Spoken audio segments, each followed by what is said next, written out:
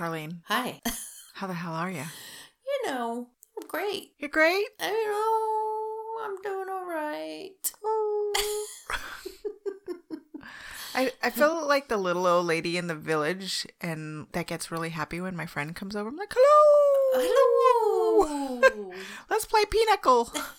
I might need you to, wheel me out to the car because I'm not going to be able to walk. But, I'm good. I'm just going to be in a lot of pain.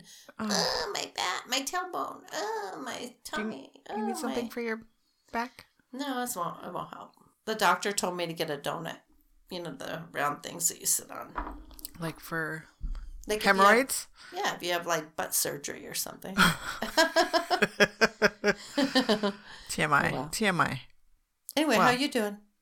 I'm good. I'm nice and full now that we've spent 2 hours talking and eating before we... we had to because we had to wait for our food. Yeah, we didn't want to have to cut off when the bell rang. Or the bell. Yeah, the bell. Yeah. The doorbell. Door open. Oh. We have... Serena thought that was so funny. I was like, I'm going to program one to say, the door is open. It literally tells you the back door, the side door. Hey, someone's coming in your back door.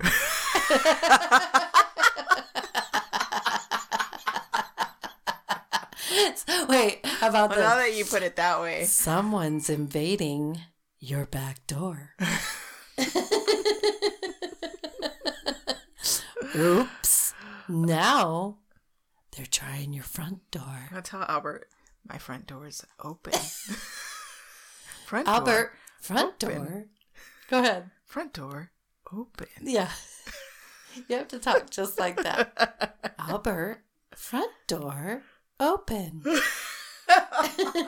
Would you like it in the Australian voice? That's hilarious. Front door open. Mm-hmm. That wasn't Australia. It was Back something. door closed. Back door is never open. Back door bolted shut. Stay the fuck out. You're welcome. Have a nice day. Breach. Breach. Oh, God, that hurts.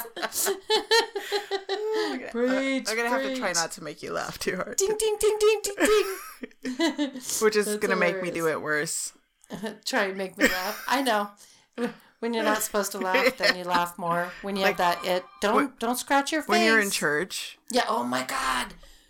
So can I just say, one time I was in church and we're in the front pews.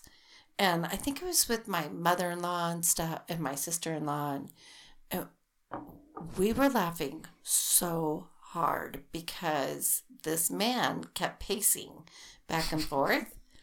And his pants were wedged in the crack of mm-hmm.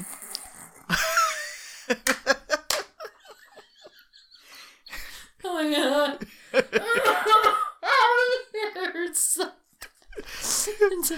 They were wedged in the crack of his butt. I could not control myself. It was the funniest damn thing ever.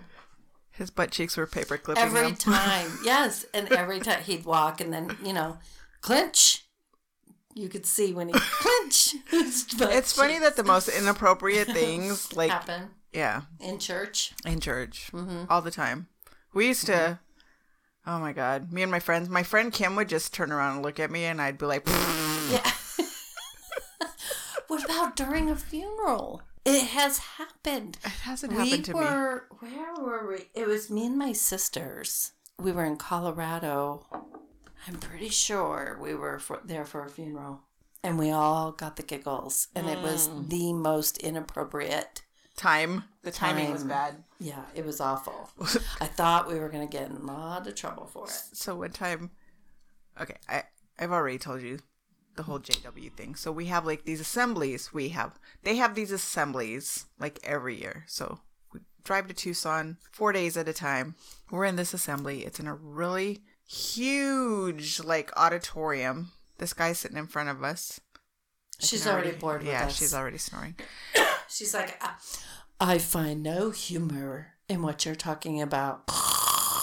So I have my legs crisscrossed in this direction, and my sister has hers in the opposite direction, and her foot is under my foot, and I'm wearing high heels and pantyhose. And Back she's in the day when we had to wear pantyhose. with everything. Yeah. It's freaking July. Yeah. Insane. So anyways, she's like I'm kind of like doing my foot like this, and she's got her foot and she's doing it, and she gets the freaking devil up her ass, and she like literally like kicks my foot with my high heel into the guy, into his butt, No. and he jumps up and says, "What the fuck?" No, he didn't. Are you kidding? And we're sitting in the front row At a JW. No. and it echoed. It echoed. That is Kid you not, it hilarious. echoed. And we couldn't, he finally sat down, but the worst part was we couldn't stop giggling. What were other people doing? Everybody turned around to look at us, but I couldn't even look at my sister. Oh my I couldn't look at her. Did your mom get mad? Yeah, she had this thing where she would pinch our thighs. Oh. And the more she would do it, the more I would giggle. That's hilarious. Yeah. I used to pinch my kids' ears and get really close and go, "You better knock it off right now." She tried to abuse us where nobody could see. Yeah. It doesn't leave a mark. It doesn't. Well, Well, it does. It actually bruises. She left a mark. Yeah. Hey, this wine is yummy. Yeah, it wasn't the one that I picked though. I had it delivered okay. by Fry's. We should definitely. I'm at peak laziness now. It's all right. Let's hashtag them and see if they'll send us anything. It's called Josh. Is it a California Is it thing? Josh? Yeah. It's Josh Sellers. Yeah, Cabernet Sauvignon. I've seen commercials and stuff. It is really good. Doesn't say what year. Is They smacked a big old sticker on here, Yeah, so I I can't can't even. run it. Who delivered it? Fry's? Fry's. Yeah, it says alcoholic beverages, adult signature, 21 years of age or over, required. Wow. Nobody asked for my signature. Have you ever used one of those sites that deliver like from Total Wine or No. what is it called? What? Yeah. Oh, you haven't seen them? No. No, they deliver like the hard liquor. You can shop for the best price and then They'll deliver it? Mhm. Are you serious? It's like DoorDash, but liquor? yes, it's like DoorDash for liquor.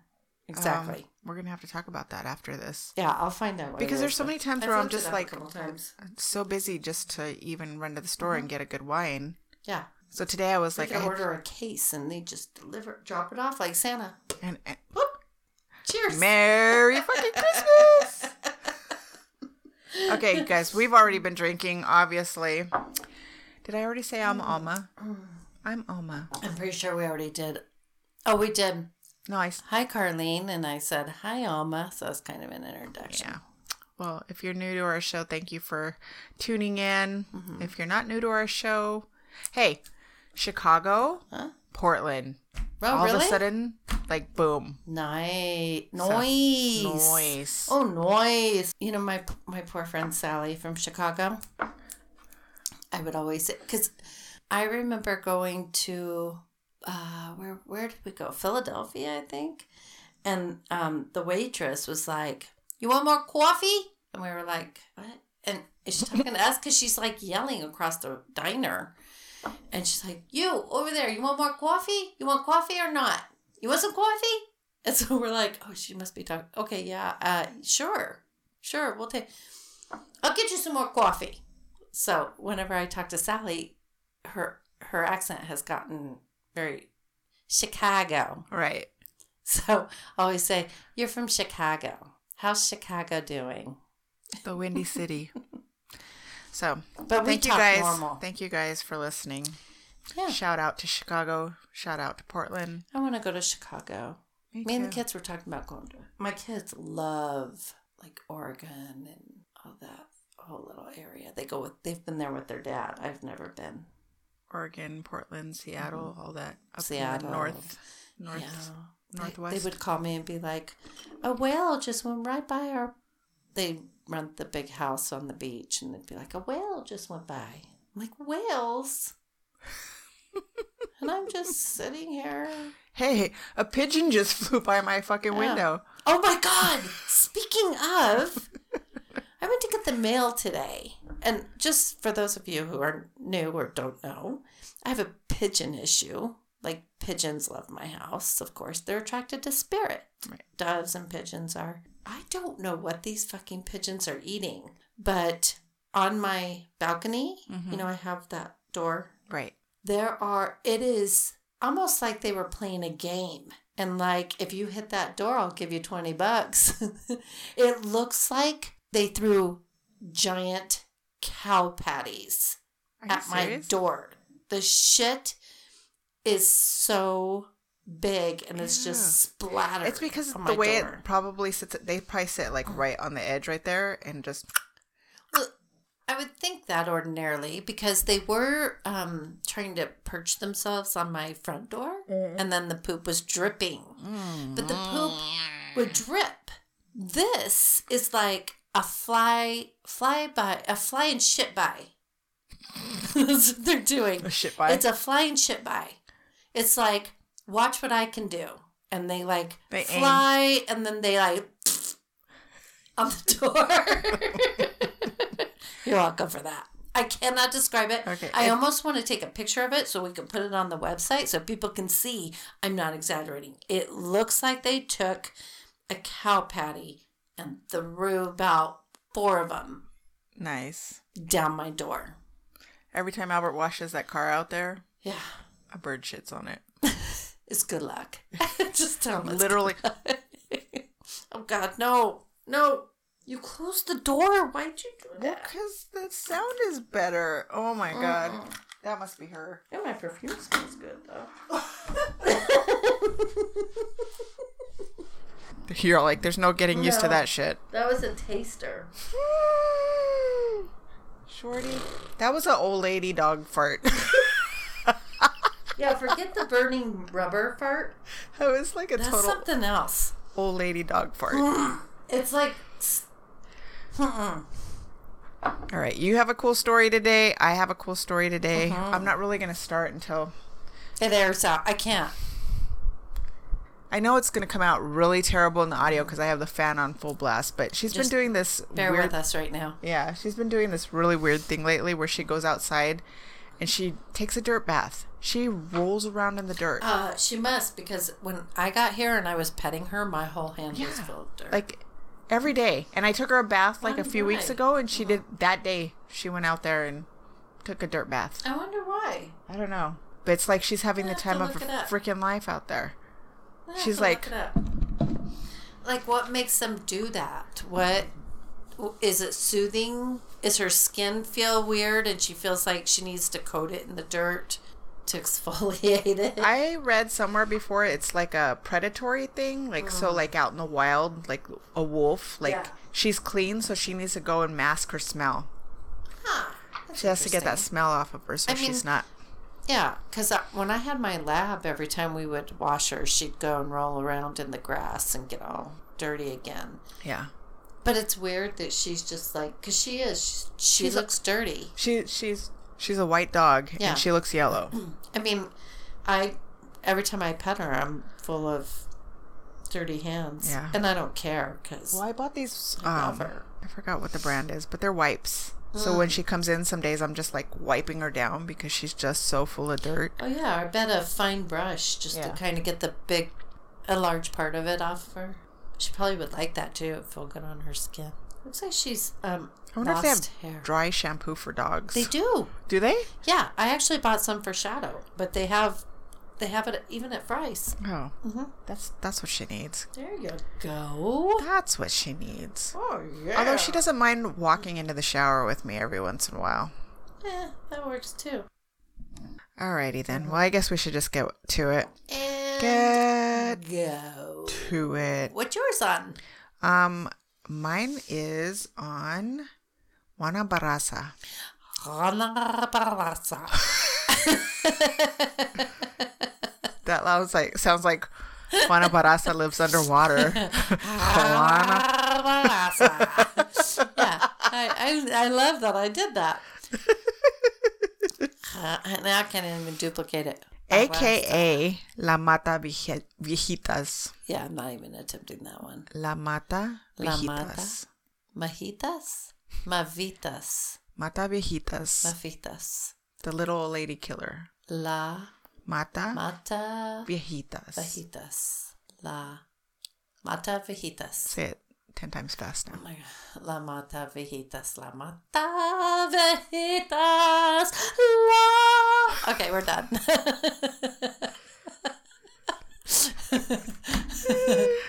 La Mata Viejitas. So, Juana Barraza. You're welcome. Thank you.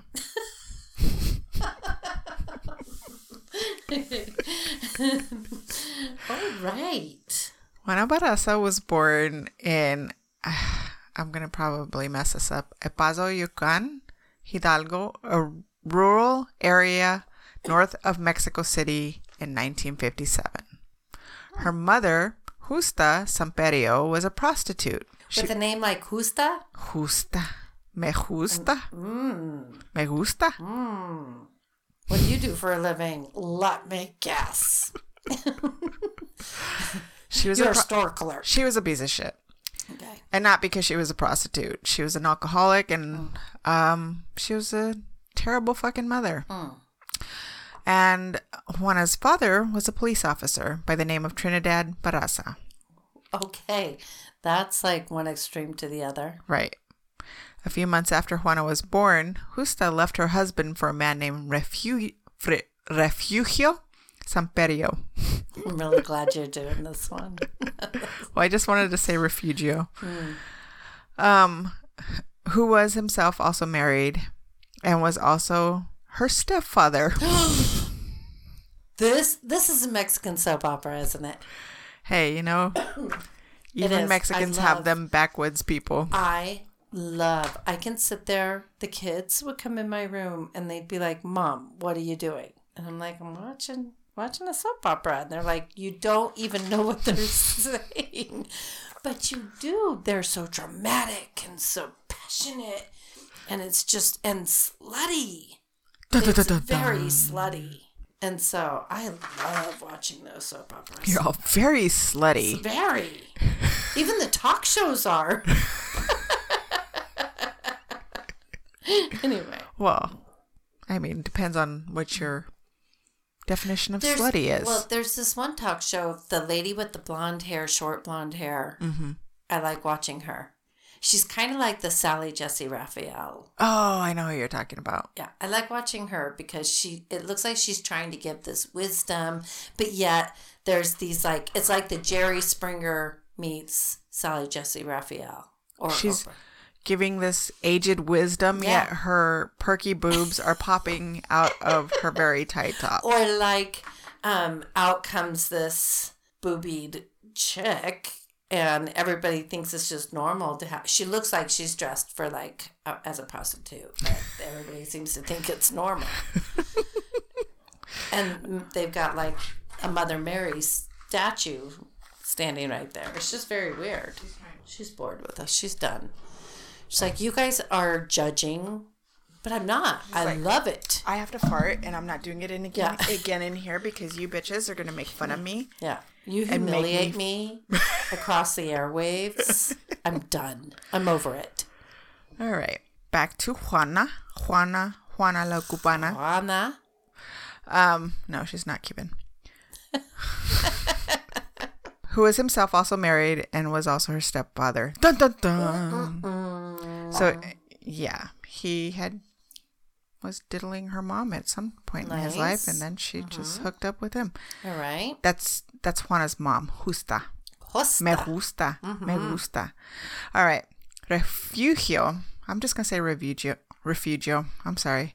I cannot believe you're saying that. I can't do it. That sounds Refugio. as white as you get. I'm sorry. Refugio.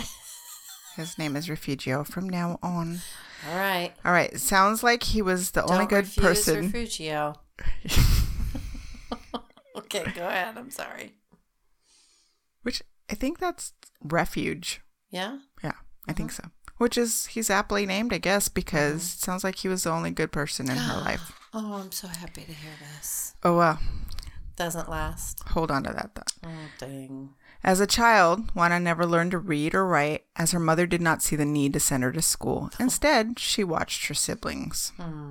She and her mother, Justa, did not have a good relationship, and this would be underscored when Justa sold her to a man named Jose Lugo for 3 beers. Or 3 beers? That's what she was worth to her. 3 beers. Sell your kid for 3 beers. 3 fucking beers. You whore. Oh, she was. That's right.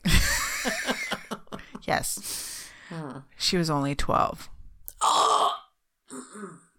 Nope. And this motherfucker raped her and abused her for the 4 years that he had her. What? Yeah. And she I was... wonder if he held her prisoner or if she just felt like she couldn't leave because he owned her. I think it was a little bit of both because, I mean, she was living in poverty. Like, where was she going to go? I mean... And he impregnated her twice. Oh. By the time she was 13 and 16 years old. So did she actually have... Those 2, she lost. The first one, she had an abortion. The second one, she had a miscarriage. Thank God. Well, but that she did have a son out of this situation. What the heck? Yeah. I just hope this is the beginning of a really good murder story. It is the beginning of a really good murder story. It's going to make me be like,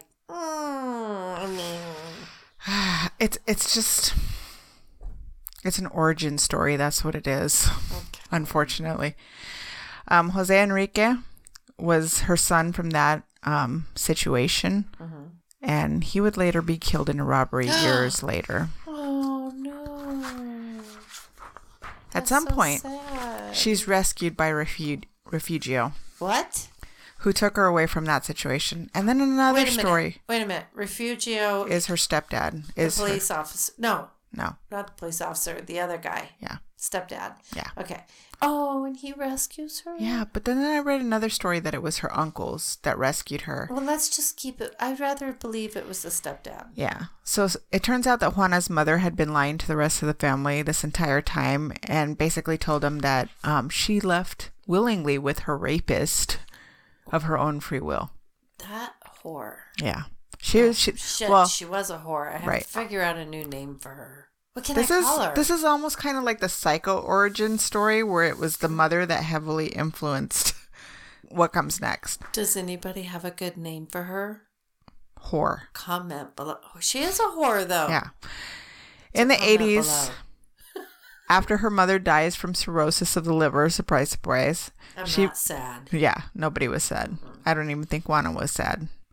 She moves to Mexico City. She ends up marrying Miguel Angel Garcia, who'd continue the cycle of abuse in her life, beating her in alcohol rages. She has a daughter from Miguel, and she leaves him after 4 years. I used to always want to visit Mexico City. I have never been there. I used to be... Okay, so when I lived on 43rd and Osborne, we had a lot of friends, very good-looking friends, that were from Mexico City. And... they would teach us Spanish and we would teach them English. Like always the naughty words. Yeah. Well, no, we would go up to that lady and tell her her shoes look like shit. And they'd be like, your shoes look like shit. And then they caught on. So they were like, we'll teach you Spanish. They were really good at cooking. Oh my God, I love the food they made. But anyway, they would come up to me and they would go up to this... I think one of the guys' names was Efren. Anyway, go up to him and say, ¿Quieres dormir conmigo esta noche? So I'd be like, okay, ¿Quieres dormir conmigo esta noche? And he'd be like, oh, yeah, viene con toda sin mierda que viene, chasing me around. And you're I'm like, what did I say? Then they enlightened me, and I was like, oh, yeah, no. Anyway, that's my story. But I always wanted to visit Mexico City because it's just, these guys were so amazing and so nice.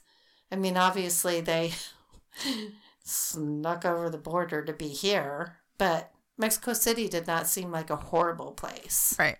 I think they were from a little place, but the main place was Mexico City. I think Mexico City is probably like your Any city. There's the good parts and the bad parts. I think there's some good parts to it. Yeah. Anyway, enough of me. That's okay. My Hispanico story. Your Hispanico story? I'm gonna start OMG, saying, Becky. when I go to recycle my cans, I always try and talk to them. I'm like, do you speak English? And they're like, no. You're like, ¿Quieres dormir conmigo? I do. I say that. I go, ¿Dónde vamos a comer? ¿Leche? Leche? Do you say, ¿Dónde vamos a comer leche? Milk? And then I go, Do they look at your boobs? I go, wait, a little bit? And they'll be like, no. Like, they don't want anything to do with me. They're all bye, bitch.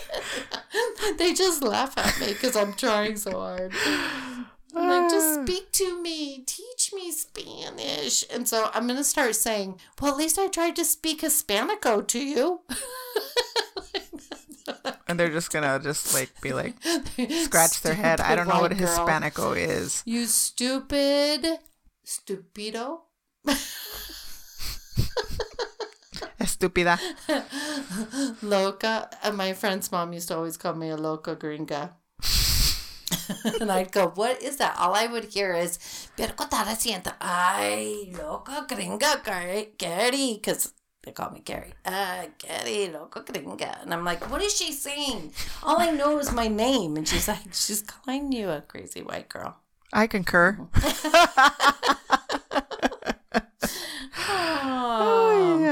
I should learn Spanish. All right, go ahead. I'm sorry. If only you knew somebody that knew a little bit of Spanish. If only I knew somebody who could speak. Oh, Albert. Oh, wait. Did you mean you? Hey, I get by.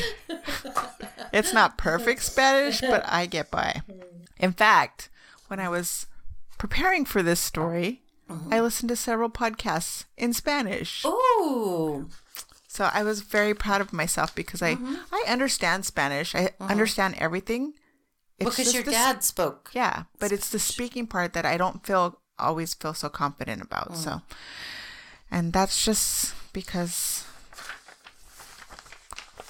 I was born here. Yeah, but it's this. So let's just pause for a second.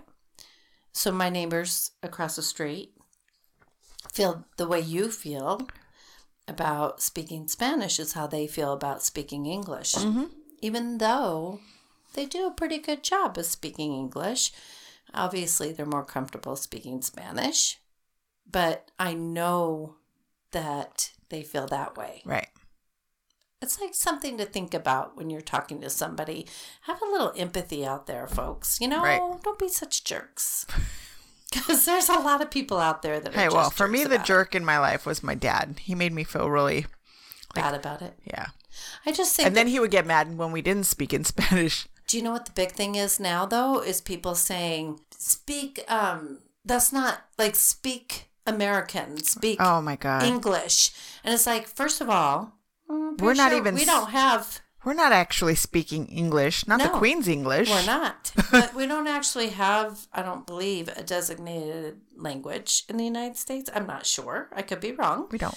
And this was their territory first. So when you tell them to go back home, like this was Hispanico territory first. Well, it was actually the Native American first. Right. But Indian territory. Like there's you'll meet a lot of people that have Mexican and Indian in them because that's what this was all about.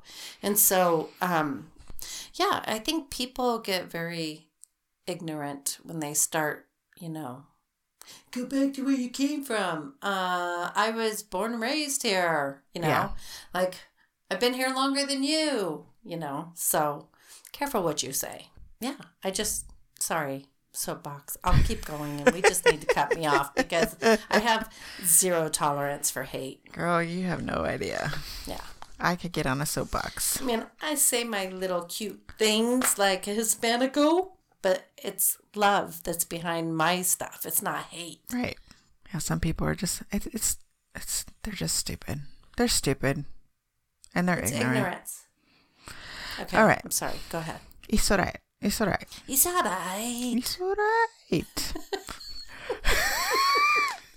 Is that right? Just give me some beer. Some wine. 3 beers. Tree. Tree. Tree. All right. So we talked about her marrying Miguel and how. Yeah, stepdad rescued her. Okay. All right. So then in 1984, she marries Felix. I wanted to say Felice because that's my sister's name. But it's Felix Suarez Ramirez, and has 2 more children. What? He was involved in organized crime, either as a driver or a hitman, like depending on what story you read. In Mexico City, she's approached by a talent scout for lucha libre. She had a tall, stocky frame. She had those big shoulders. And he thought this would be a perfect fit for her. So in Mexico, there's 2 things that are sacred as far as sports go, and that's football and lucha libre, which is Mexican wrestling, something like WWE. They put the masks on. Oh, right? Yeah. Like Nacho Libre. Yeah, right. I mean, hey, people. Oh, wait. What movie was it that was a big thing? Nacho Libre. Oh, was that the movie? Yeah. Oh, okay. Yeah. So it's very theatrical. Yeah. Chancho, I need to borrow some sweats. Sometimes a woman needs to wear stretchy pants. Oh, my. Actually, pink stretchy pants with a butterfly mask. Oh. And she had a butterfly belt. That was actually her costume. You know what? She probably had a lot of pride in doing something. Oh, she did. She did. Yeah. So wrestlers are, for those that don't know, or luchadores.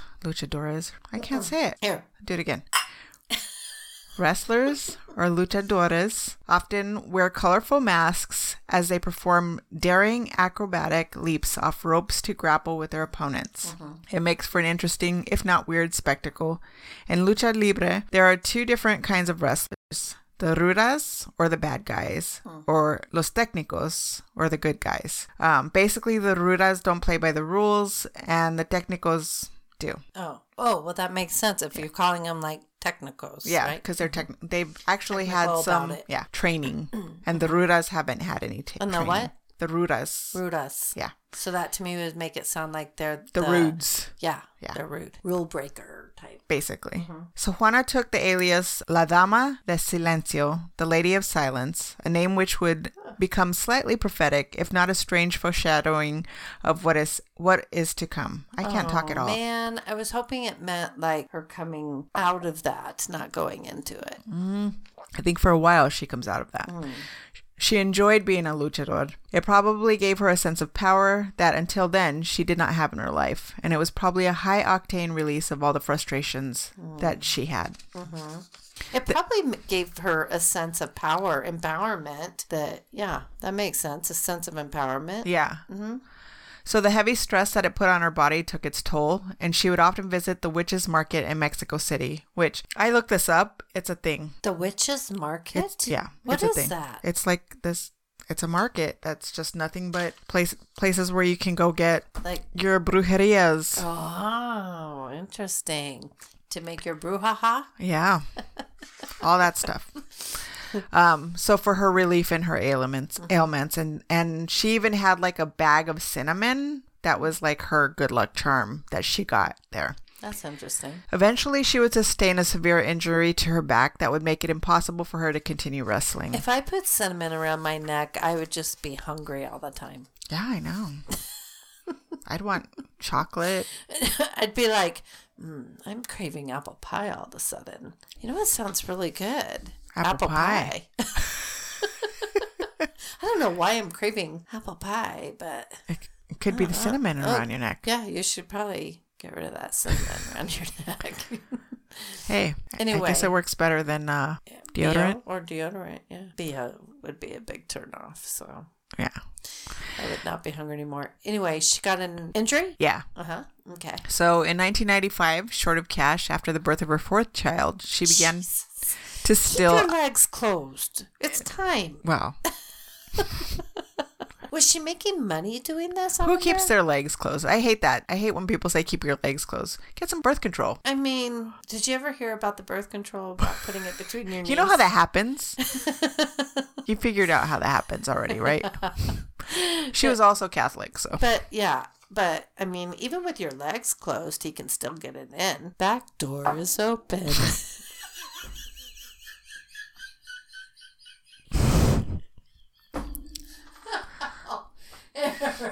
No locked doors. No locked doors. All right. In 1967. That's amazing. All right. Next. In 1995, short of cash after the birth of her fourth child, she began to steal items from the shops and later evolved to burglarizing homes. Wait, did it say what her injury was? I'm sorry. I'm going to make the story drag out. I don't mean to. It was a major back injury. Back. Okay, go ahead. In 1996, she hatched a plan with a friend, Araceli Tapia Martinez, because everybody has several last names, to steal from the elderly. I mean, so do I, so I guess I can't talk. Alma's name is Alma, Renee, Eva, Bernita. I'm like and what else? What else? Guinevere. Rodriguez. Okay. Okay. She hatched a plan with a friend. Okay. With the long last name. Araceli Tapia Martinez. To steal from the elderly. The two dressed in white clothes and pretended to be nurses in order to gain access to the homes of elderly people living alone, robbing them once they were inside. However, Tapia was also in a relationship with a corrupt federal police officer, because who isn't? Oh my gosh. Moises Flores Dominguez, and they concocted a parallel plan to extort Barraza Flores, or Juana, extort Juana. You know what? Can I just say, people sit there, the 50s was so innocent. It was such a great time. It was such an innocent time. With all these stories that we do, I don't know, I'm not thinking so. It was very corrupt. Well, this is 1996. Oh, this is? Yeah, by the time we're here, it's 1996. Oh, she was born in the 50s. Yeah. Okay. All right, never mind. We're corrupt now. We are corrupt. We're really corrupt now. But I'm just saying. So anyways, they extort Juana. Flores met Barraza after burglary that she... Okay. Got you. This is what happens every time we start drinking before. No. It's okay. I know. It's okay. We don't call it tipsy tales for nothing. Yeah. After a burglary that she committed alone, and he demanded 12,000 pesos in return for not arresting her. Oh, I see. He wants to get paid on the slide. That's how he's for some shit that he knows that they're doing. Right. In 2000, Barraza retired from wrestling, where she earned 300 to 500 pesos, which is not very much money. Well, that's what I wanted to know, is if she's making good money doing that. Or well, I mean, it was a living. Okay. For her, and her situation became desperate after this. Okay, so about 1998, there was a rash of brutal murders of elderly people that several people were imprisoned for these attacks and these murders. Also at the time, there was a social program in Mexico which provided home visits to the elderly to see if they are in need of basic medical care. It's like for anybody over 70. So it's this program that these terrible people are using to get access to vulnerable old women. And rob them, and worse, murder them. What? Yeah. So, add to this that around this time, Juana's oldest son is killed in what sounds like a robbery. So that's the one I told you in the beginning. He's the one that ends up, which seems to coincide with her change in her behavior. And somebody else also hypothesized that the fact that she was a wrestler, she probably sustained damage to her head. Oh, right. And probably had some form of like CTE. Do you remember the stories though that we did where you said the front, like people, the frontal lobe, the whole frontal lobe thing? Yep. Juana's first victim would be Maria de Luz Gonzalez Anaya, who was killed on November 25th, 2002. When Barraza was in her apartment, Gonzalez said something that Juana would refer to as derogatory, and it triggered Juana, and she beat the old woman before strangling her to death with her bare hands. It would be 3 months before she would kill again. So that was the first time she killed. But like she something just like it. She could taste for it. Well, other people were like saying that she went from this high octane, like being in the ring, and then the adrenaline. So yeah, she was addicted to the whole adrenaline rush. And that They're comparing that adrenaline to the murder Yeah. of somebody? I mean, it's just a theory. They're theorizing. After November 2003, her killing spree would escalate. At this time, and she's already an older woman by this time. Like, she's not a young girl. She just, like, all of a sudden, she's like in her 50s, then, right? Yeah. Close to. After November 2003, her killing spree would escalate. At this time, the police thought there was enough evidence and witness testimonies that there may be a serial killer involved. But they didn't let that cat out of the bag. They didn't want to put that out there. They thought they were looking for a man posing as a woman nurse or social worker to gain the victim's trust. They were reluctant. Yeah, they didn't think a woman could do such an act. No, by the time they found out, they were like, holy wow, shit. What? They were reluctant to make this public because there was a bunch of politics at work in the background. One political party, the PAN, blamed the PRD party for the social program for the elderly over 70 for the killings. Hey, pause for a second. Have you seen the series Queen of the South? Yeah. I love that series. There's the Mexican version, and then there's the American version. Yeah. Queen of the South. Yeah. Yeah, I love that series. Okay, sorry. But the bad girl, Queen of the Crime, made me think of it. That girl's a badass. I'm sorry. I totally got you out of your groove. It's okay. You guys, okay, you know so what? the She whole actually starts hitting me later when we're off air. Like, stop it. Don't do that again. You will not disobey me. You will not interrupt me. What is my name? Mommy dearest, that's not it. What is my name? Eva. And then I jump off the ropes and like body slam you to the ground and wrap my legs around your neck. I think we just created our own Mexican soap opera. Okay. I'm sorry. So did you hear the part where I was telling you about the whole politics behind I heard the whole thing. Yeah. So these two parties like blaming each other. Right. So this finger pointing was escalated when the mayor Andres Manuel Lopez Obrador ran as the PRD candidate. So it's always Manuel. Yeah, it is. Manuel. Always.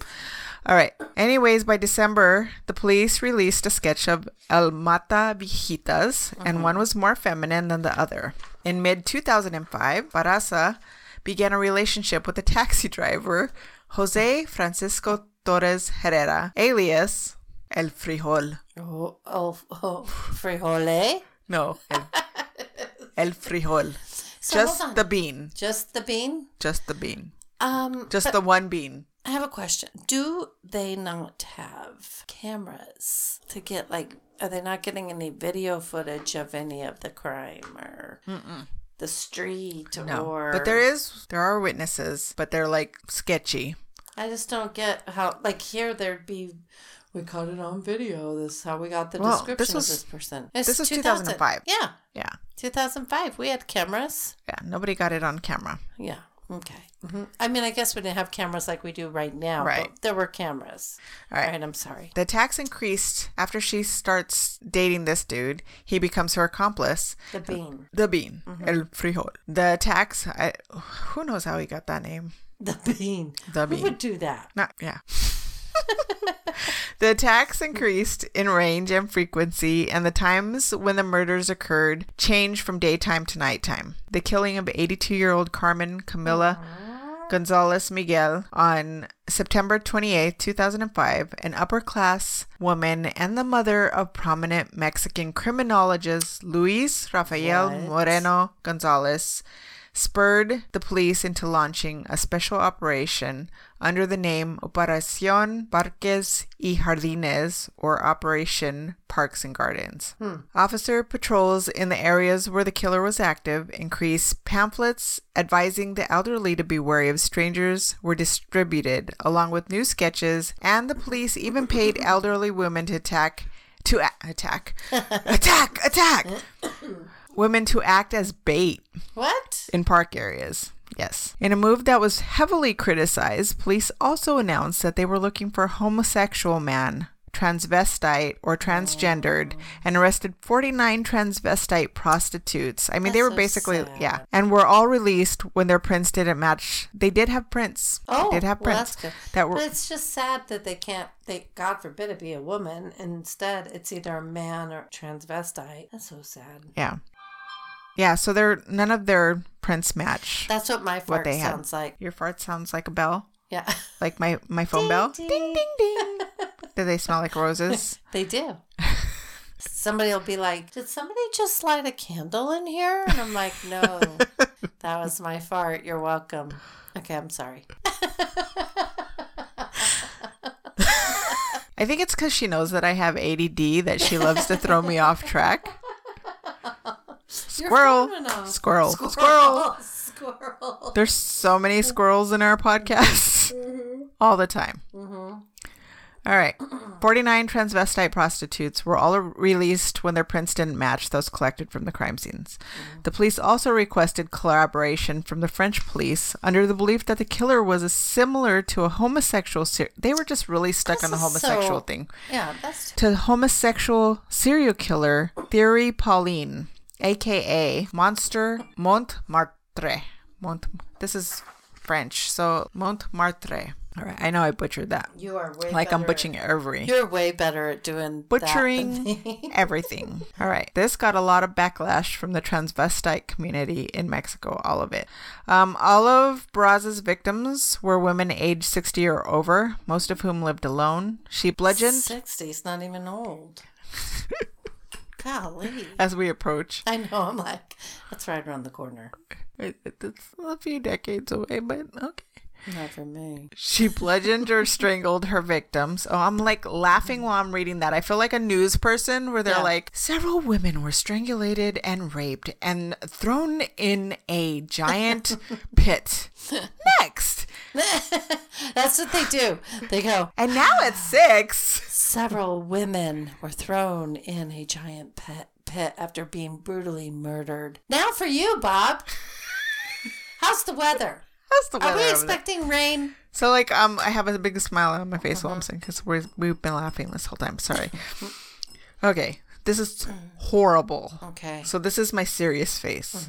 She bludgeoned or strangled her victims and afterward would rob them. Police reported that there was evidence of abuse in a number of the cases. Wait, did they I think that like a sounds like caregiver sexual was- abuse. Oh, okay. I was just wondering, did they think like a caregiver was taking care of them and abusing them and then taking their No, money? no, they thought they knew they were being killed. Bernardo Batiz, the chief prosecutor in Mexico City. Oh, and also until that criminologist's mother, this was all in a high class neighborhood, until she had been killed, they were kind of dragging their feet on it. So it wasn't until she was killed that like things really escalated with the whole case. All right, so They had to take that one person to Right. like, oh, we should probably do something. yeah, because she was a famous criminologist Right. mother. All right. So Bernardo Batiz, the chief prosecutor in Mexico City, initially profiled the killer as having a brilliant mind, being quite clever and careful, and probably struck after a period spent gaining the trust of an intended victim. Officers investigating suspected that she posed as a government official offering the chance to sign up to welfare programs. Oh, Ooh, what was that?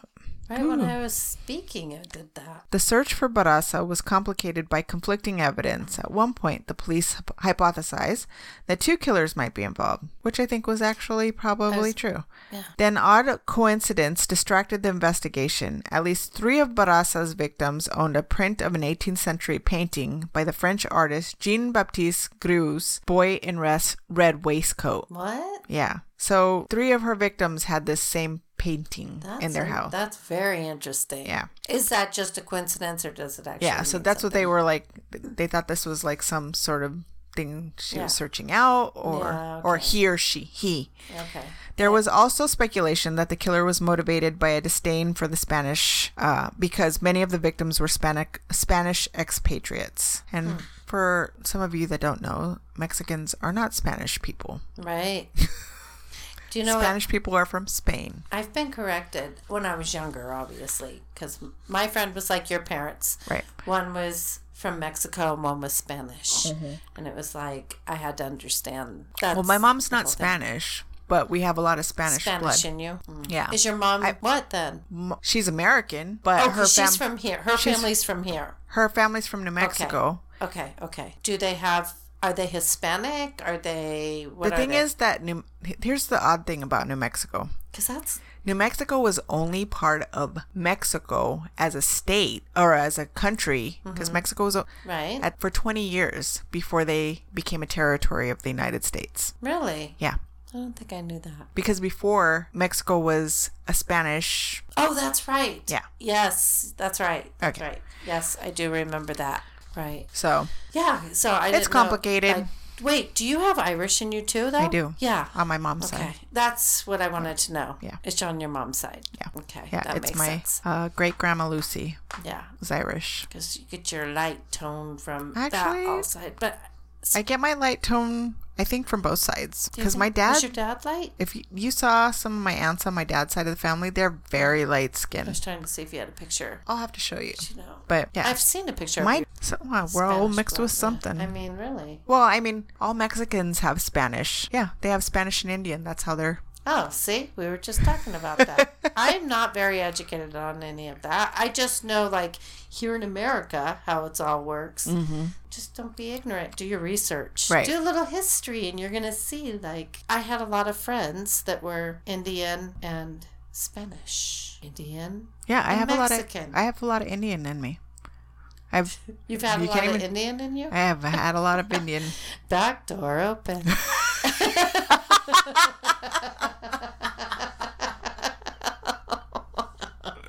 Sorry. Anyway. Let's move on. Okay, next. On January 25th, 2006, Barraza was seen by a tenant as she left a fresh murder scene of her landlady, Ana Maria de los Reyes Alfaro, and she was arrested by a passing police patrol car. Alfaro got busted. was 82 and she had been strangled with a stethoscope, and that pretty much was her MO, was strangulation. To the surprise of many Mexicans who had supposed that the killer had been male, the suspect detained was Juana Barraza, 48, a female wrestler known professionally as the Silent Lady. Witnesses at previous murder scenes had described a masculine-looking woman, and police had previously looked for a transvestite, although they later admitted that the former wrestler resembled composite images. Oh my God. There, I got Please you. help me. Help me. Somebody help me. Let me take All right. Barraza closely resembled a model of the killer's features, which showed La Mata Viejitas, with close-cropped hair dyed blonde and a facial mole, and was carrying a stethoscope, pension forms, and a card identifying her, I can't even read it in English either, as a social worker when she was detained. Interesting. Mexico City prosecutors said fingerprint evidence linked Barraza to at least 10 murders, Sweet. of as many of the 40 murders attributed to the killer. So wait, there were that many, and she only was matched up to that To 10. little amount. Yeah. Nope. And she only admits to killing one, the one she got caught. Well, of course. Listen, let's go back to the beginning. How she was raised. She was raised by a pro. Mm-hmm. She learned how to manipulate and lie, and she learned that because, one, it was probably her survival. Right. And two, that was her life. She grew up watching it. Right. The wrestler is said to have confessed to murdering Alfaro and 3 other women. Oh, I guess 3 other women. Wow, but wow, denied involvement in all the other killings. Mm-hmm. She told reporters she had visited Alfaro's home in search of laundry work. Barraza approached her victims on the street or knocked on their door pretending to be a city council nurse or a social worker. Initially, she would disguise herself by simply dressing in white clothes, but later she acquired a genuine nurse's uniform. Depending on her victims' wealth, she would gain their trust and accede to their homes by offering massages or help in obtaining medicines and subsidies. If her victims were distracted, she strangled them directly. If not, she would beat them first, using moves learned in her wrestling career. Though she carried a bag with medical tools as part of her disguise, Barraza usually strangled her victims manually or with a ligature taken from the victim's own home. which she would leave at the crime scene. She would also rob the victims after killing them, mostly for her own gain, but she would also keep some of their items as trophies, which they found when they searched her house. Barraza was tried in the spring of 2008, the prosecution alleging she had been responsible for as many as 40 deaths. She admitted one murder, that of Alfaro, and told the police her motive was lingering resentment regarding her own mother's treatment of her. Oh, please. On the 31st of March, she was found guilty on 16 charges of murder and aggravated burglary. I think this was in 2006, I believe. Did I write? 2008. On 16 charges of murder and aggravated burglary, including 11 separate counts of murder. She was sentenced to 759 years in prison, since sentences imposed in Mexican courts are generally served concurrently, but the maximum sentence under the Mexican law is 60 years. What? She will most likely serve the full sentence in prison because she's already an older woman. So she'll be there for the rest of her life, hopefully. Nice. So that was Juana Barraza, La Mataviejitas. That was a good one. Good story.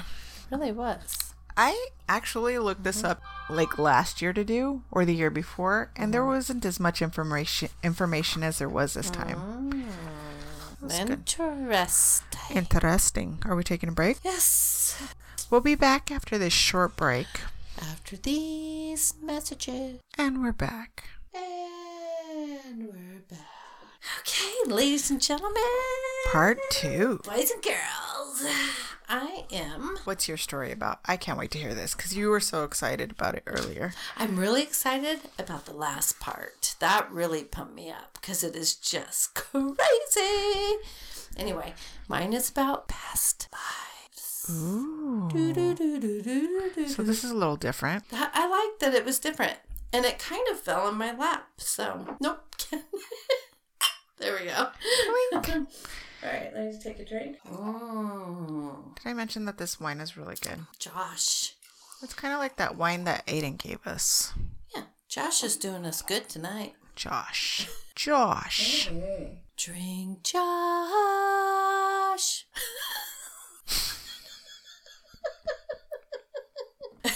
You're welcome. All right. This is going to be... Hey, feel free to make comments below. Please tell Carlene she doesn't need to sing every episode. Really. Carlene, you're not in your shower and you don't sound good. And you're tone deaf. Hey, you know what? We would welcome the comment. Oh my God, please. I always tell the kids, I need to be acknowledged. Like, nod your head. Say yes. Say fuck you. I don't care. Just say something. You're like, or I'm going to sing to you. Or I'm going to sing. Anyway, past lives. So, I get a lot of people that'll ask, like, well, do you know my past lives? Can you tell me my past lives?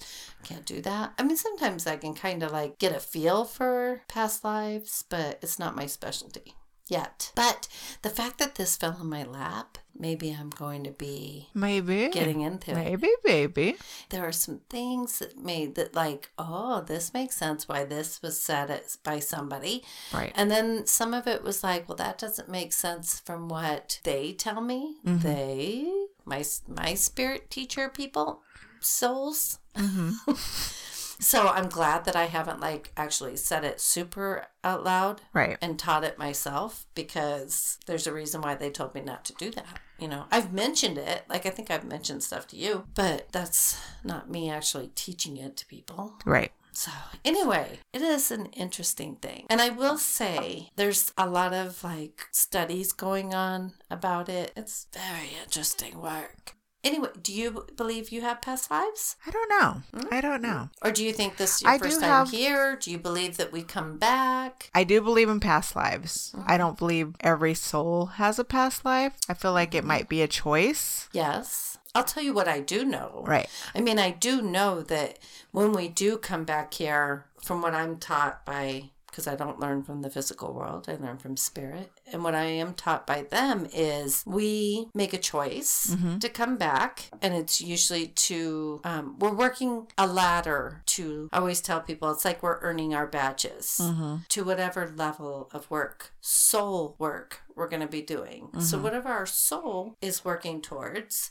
depends on if we're going to come back here. Are we going to do our work on the other side? Are we going to come back here and then go back there? And so we're just working levels. I'll say that there have been like times where something seems familiar to me that I've never seen before, like a picture or whatever. I'll be like looking at it like, oh yeah, and then I've seen that before.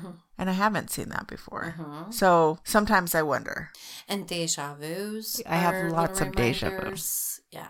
Okay, well, something else they talk about in here, which I know, is scars. And sometimes, like, I will be told, I'll tell somebody, like, oh, they just showed me that they're going to be sending your baby with a raspberry, like a kiss. So if your baby comes back with, like, a little raspberry on their head or, like, a little birthmark, it's a kiss from them. Right. Telling you that they've met that soul and they gave it a kiss for you. But sometimes, like, my little niece has a scar in the same place that my sister does, but my sister actually burnt herself and got her scar. And I don't know. I mean, that's what she says, that my niece and her have it. But they've always had a really special bond. And my niece, when she was like 2 and 3, would say to my sister, remember when I was your mommy? Like, she would talk to her and tell her, like, remember before I came here? Before I came this time, I was your mommy. That's interesting. And they do have a really special bond. And so I mean, at 2 and 3, come on. Right. But all of these kids talk about it at ages 2 and 3 is when it starts. It's very interesting. Anyway, many of us I believe, have been here before. So I don't tell everybody what to believe. You got to decide that for yourself. Right. But from what I'm taught, the thing is, let me just put this out there too. Some people will be like, oh, you've been here hundreds of times, but that's not how they teach me. It's more like I think I've been here a few times, maybe 5 or so many times. And I don't know that I'm going to be coming back. Right. Like, I think I'm done. I'm doing what I'm supposed to do. I think it's super suspicious when somebody goes to like somebody that's not a reputable psychic or somebody that's telling a medium, a healer, a tarot card reader that tells them that they were Cleopatra in a previous life. Like it's always some famous person. People always believe that there's somebody like, I was Mozart, I was Cleopatra, I was Washington, I was all the millions of people that have lived on the face of this earth since the beginning of time. And there's only a handful that were handpicked to come out in history books. And you're always one of those people. You're going to be that person. Right. But I will say, more than likely, you're just an ordinary person. You're probably a farmer. You're probably just an ordinary person. I watched a lot of people do past life regression, hypnosis type things. And some were just YouTubers that were like, I want to do this. I want to see what it's about. And they filmed, the doctor doing it. And they were surprised. Some didn't actually, their souls weren't ready for them to know what, it was too scary for them, or their soul. If it's not for your greater good, they're not going to show you. So if it's something that you need to see to better your life here and your work here, then they're going to let you know what it is. Like, how can your past life benefit you or help you in this life? So like, if you have a phobia, let's say you're afraid of heights, what in your past life might have made you that way? And so if it is something that can help you in this life to move forward, then they will give you that gift. But I mean, if it's just like, that's not going to do you any good, it might do you more harm than good, they're not going to show you that. It's very interesting. Okay, so we're taught at a young age, like because of religious beliefs or just out of fear or no belief at all in anything, that spiritual experiences, including memories of past lives, is just nonsense. Like, a lot of people believe that. Even like, there's psychologists and stuff, researchers that work on this, and they're like, I mean, you can take that same child and they could tell you a fantasy and you could probably find a narrative to fit what they're saying. Right. But some of these kids, there's just no way they would know the information that they are talking about. Yeah, I've read some pretty compelling stories. Mm-hmm. Yeah, it's just too crazy. I had one woman, she's like, I remember saying that their little girl sees the grandma. Like, they have tea parties or whatever. I don't know what it was. And she sent me a video of her talking to the grandma. So she was like 2 or 3. And they're like, who are you talking to? And she's like, grandma. But she never met the grandma. But she knew everything. She's like, she's right here. So they were like, you were right. And some people think this is crazy. Creepy. I think that's just like it's beautiful. Yeah.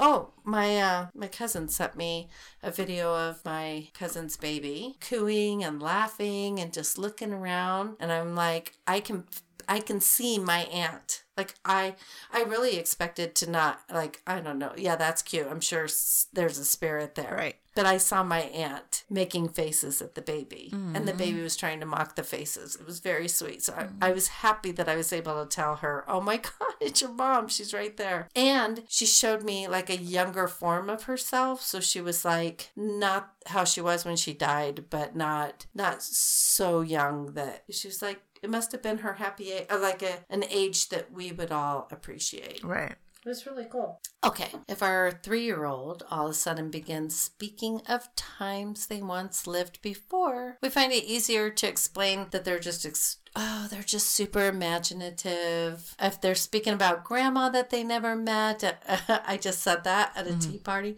because that's what I was thinking of. We brush it off. They clearly have heard us speaking of her, and now they've included grandma into the group of imaginary friends. It just seems more complicated and far-fetched to believe a 3-year-old could actually be seeing spirit loved ones or remembering their life before. Which is true. Why wouldn't you want to think that that is something that beautiful? Mm-hmm. Like, what is the big deal? Why are we so complicated? Let it go. Let it go. Let it go. Okay, Carly. I think it's beautiful to think of like grandparents coming and visiting their, especially grandparents that haven't got to meet them in the physical life, being there. Yeah, like my aunt seeing her great grandbaby. And why does it have to be? Again, this is what Spirit teaches me: is as humans, we make things very complicated. Yeah, we do. In making things complicated, we decide that can't be true. To me, the less complicated thing would be, it is true. Like, why are you questioning it? Just say thank you and move forward. But no, we'd rather dismiss it. Yeah, and like you, I believe it's just so beautiful to think that it's true. And like, how beautiful to know that. And whenever I have people that are like, my 2-year-old or my 3-year-old is saying this, and I'll say, well, they're probably remembering kids at 2 or 3, they haven't been here long enough to forget their past life. So, or what it was like on the other side before they came here. If there's anybody I believe in our family that had a past life, it would be my younger sister. Because she would say some pretty complicated, she was just at 2 or 3, just say some crazy out of the, like, we'd just be like, huh? I mean, why dismiss that? Why not appreciate it? Right. You know? Okay, so it said that at the age... I already said that because I teach it. That they're able to, because they haven't had time to forget it. Right. They also haven't been tainted by society's way of thinking, like, oh, that's nonsense, oh, whatever. So once children become school age, like 5, 6, 7, usually they still have some sensitivity, but it starts to go away because they're getting occupied with this. This is the job that they're doing. Right. This life. And so they're occupied. This life. Pause for a fart break. Dog. I do it on purpose. I change their dog food when we're about to do a podcast. Does this smell at all? No. Oh my God. Yeah. She's like, brother. Usually I like the smell of my own farts. All right, anyway. But yeah, we usually, and I have people that'll be like, I'm pretty sure my 3-year-old is sensitive. They're all sensitive at that age. Like, just give it some time. Don't, just let kids be kids. Let them be themselves. Don't discourage it, but don't over encourage it either. Right. Just let them be them. And, because sometimes people get really excited about it and they're like, do you see anybody here now? Is grandma I have a standing by special me?" child. Yeah. Oh, my child's medium. I have my own telephone. My child's going to be medium. What's grandma saying now? Just let them be children. Let them have their gifts. And then, but I can almost bank on the fact by the time they're 5, 6, 7, usually by 9, it's gone. Just because life, they have work to do here. Right. Just as we do. All right, so I did not know there was this series, or I do not recall this series. I don't know if you do, but it's called Life, Death, and Reincarnation. Yeah, fascinating. And it is on, is it called Tubi? Tubi? Mm-hmm. The free, just upload it, it's free. And you don't have to do the whole, do you have DirecTV? Do you have this? It's free. Anyway, I did watch it, and there was a woman who speaks of her son named Chase. He was about 5. He was terrified of loud booms. And listen, when I first saw this, I'm like, okay, yeah. I took Connor to see the fireworks in Chandler, and he was like, freaking out, and he didn't like it either. Most kids Don't like the sudden fireworks. loud noises. It scares them. But then the story goes on. She said he also had eczema on his wrist. I can't remember which wrist. I'll just say his left wrist.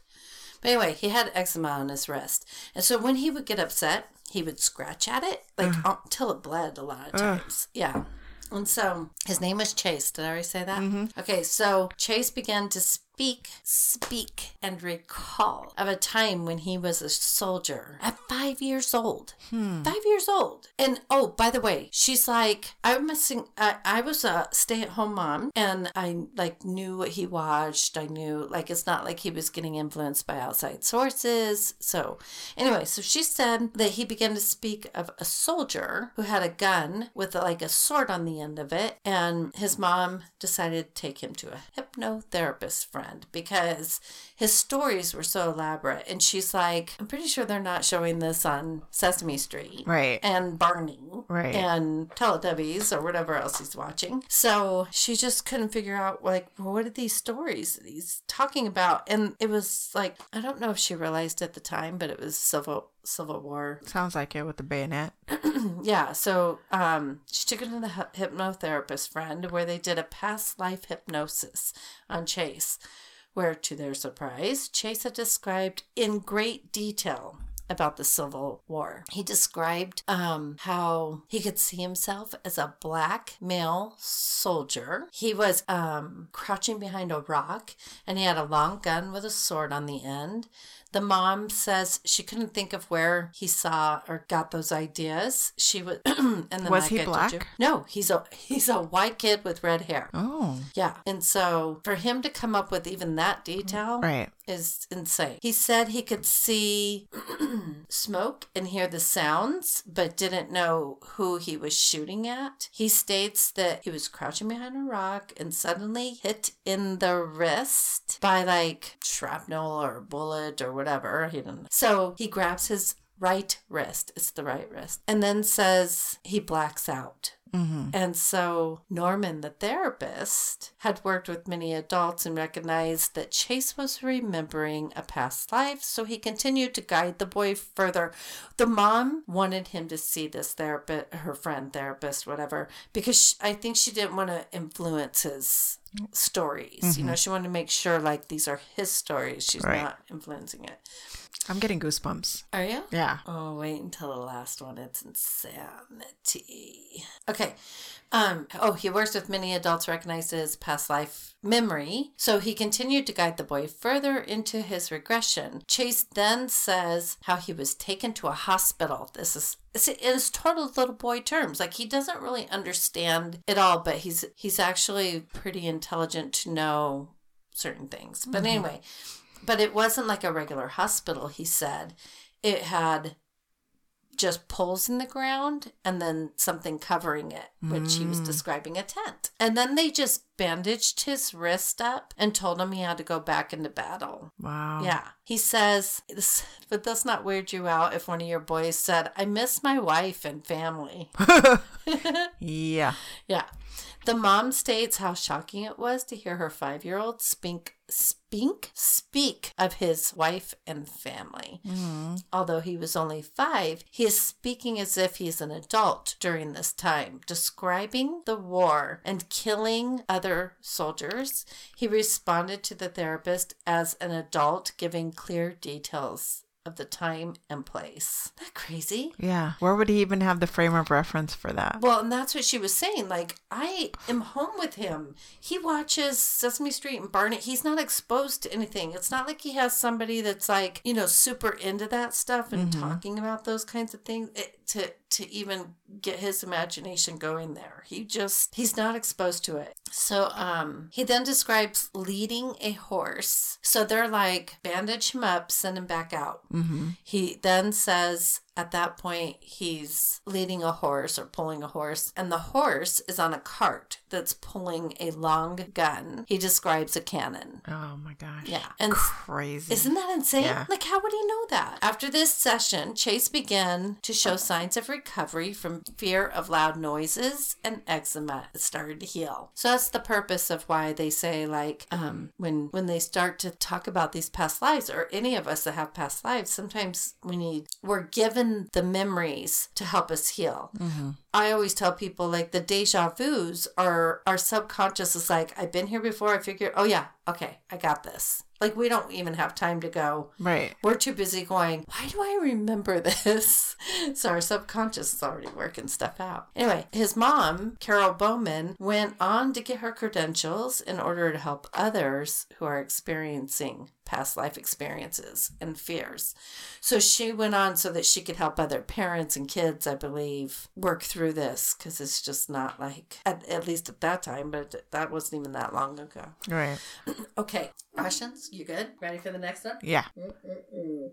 There's another show. Okay. Have you heard of this one? The Ghost Inside My Child. I think I've heard of that. That one's on Amazon Prime for free. Okay, so this one has parents narrating their real life experiences with their children who have recalled their past lives. There is one story of a little boy whose story begins at age 3, which is what we find common, when he introduces his mom to his friend. Like, Mommy, I want you to meet my friend. And she's like, oh, who's your friend? And she doesn't see anybody. But he does. And so It's a big giant bunny named Harvey. she says, who's your friend? And he said, it's Uncle Mike.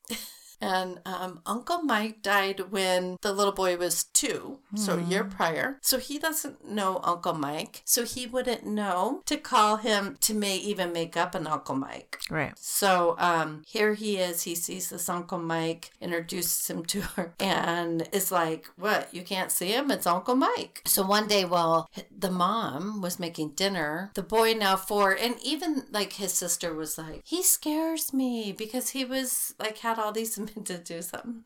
Had all these imaginary friends, and he was different, and nobody could understand him, obviously. Some of us know what that's like. Anyway. So one day the mom was making dinner, and the boy, now 4 years old, comes into the kitchen in tears. Like, she can't console him. She doesn't know what's wrong with him.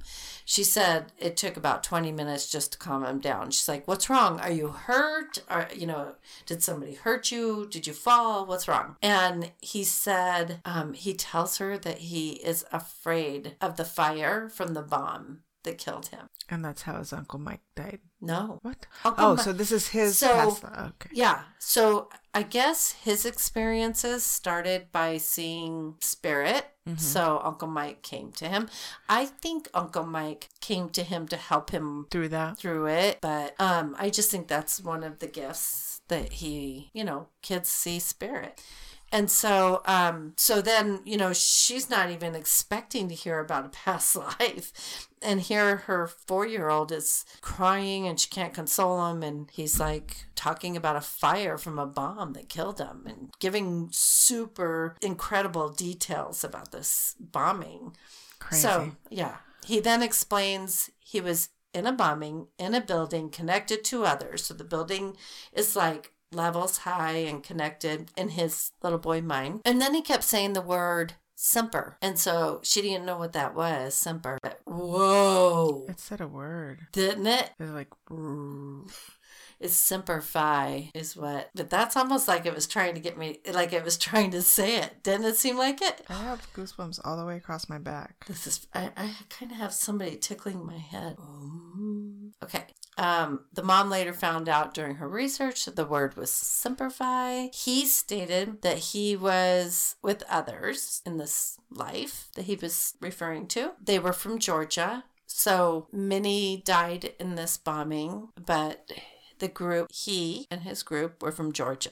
Okay. So she decides she's going to search for like fires in Georgia, military, whatever. She can't find anything. And then she realized that he's trying to say Semper Fi. And so once she put that together, she finds an article about some Georgia men that were killed in a fire that was in Beirut. A bombing. It was a bombing in Beirut. It's like one of the most horrific bombings. And it was on the military base. 6 of the soldiers were from Georgia. So she took photos of those soldiers and showed them to her son. And he knew who they were. And then he picked out one of them and started crying, got really upset about it because that was like his roommate. So he said he lived with that one. And then he picked his out. So once he identified himself, his mom, they drove, because they're from Virginia Beach. They drove from Virginia Beach to Georgia to visit his past life grave. Mm-hmm. And it gave her son closure from his past life. It was interesting. But that's what he needed. Right. Like just to know that, okay, I'm at peace. My buddies, I think he needed to know more that his buddies were at peace. Right. So in that case... Mm-hmm. Do you think it's an actual past life or it's like almost like a possession? No, he didn't have any possession. No. What would the possession be? Well, just like a spirit, like an... Well, no, because Uncle Mike is separate from that. Right, he was just saying Uncle Mike. Oh, okay. Uncle Mike is a relative, is his mom's uncle. Yeah. And so that's just separate. But it's interesting because some of these kids see spirit and then it turns into, then they start having like, 1 and 2, even like I was telling you, my cousin's baby seeing my aunt. Is it tingling? Somebody pulling it? Yes. We need to turn on the ghost box. Okay, so Dr. Jim Tucker from the University of Virginia has investigated hundreds of these cases. And by the way, there's thousands of these stories from all around the world. And I will say like India. In India, like Buddhist, Hindu, they totally are fans of past lives. Right. Rolling in. So they encourage it. Like if they're not ones to be like, no, you're goofy. Yeah. It's all about the reincarnation. Reincarnation is huge. And so there's a lot of there was one story, I didn't write it down, but I'm going to tell you. There's one story about this girl who started remembering how she was like a man from another like part of India, and that she was in an accident. She got hit by a car. She made incense, a specific kind of incense. So she's telling her family about this. And then I think the dad worked with, just so happens the teacher from that same like village ended up, her dad was a head teacher, and that man ended up working and he would go back to that village on the weekends, but work with her dad. And when he caught wind of that story, he was like, hey, I'll do some investigating about it. I'll see if there's such thing as, those incense and that family, and if any of it makes sense. Well, it did. And there is only one family who makes those incense, and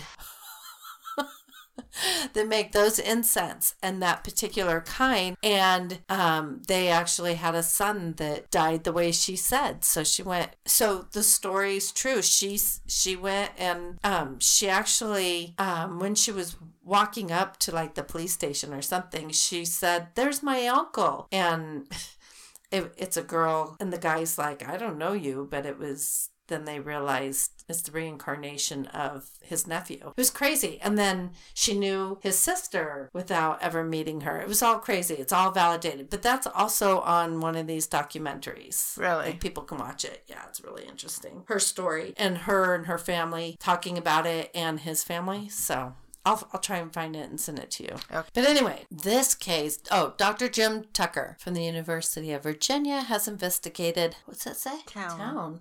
I just was talking about a town. Mm-hmm. Incense. Anyway, he's investigated hundreds of these cases of children who remember past lives. One thing, welcome. Oh, believe her. Believe me? Believe her. The lady that was telling the story. Believe the... Interesting. Yeah. Okay. One thing I watched... What's that? Xavier. One thing I watched is where he traveled to California to interview and visit with a mother and her son, Harley. Harley had began when he was about 3 years and 3 months old, on Halloween to speak of a life he lived before. This one's not as dramatic, but his mom didn't want to sway his answers, so this is the one. She didn't want to sway her answers, so she got a hold of this child psychologist, researcher, Jim Tucker.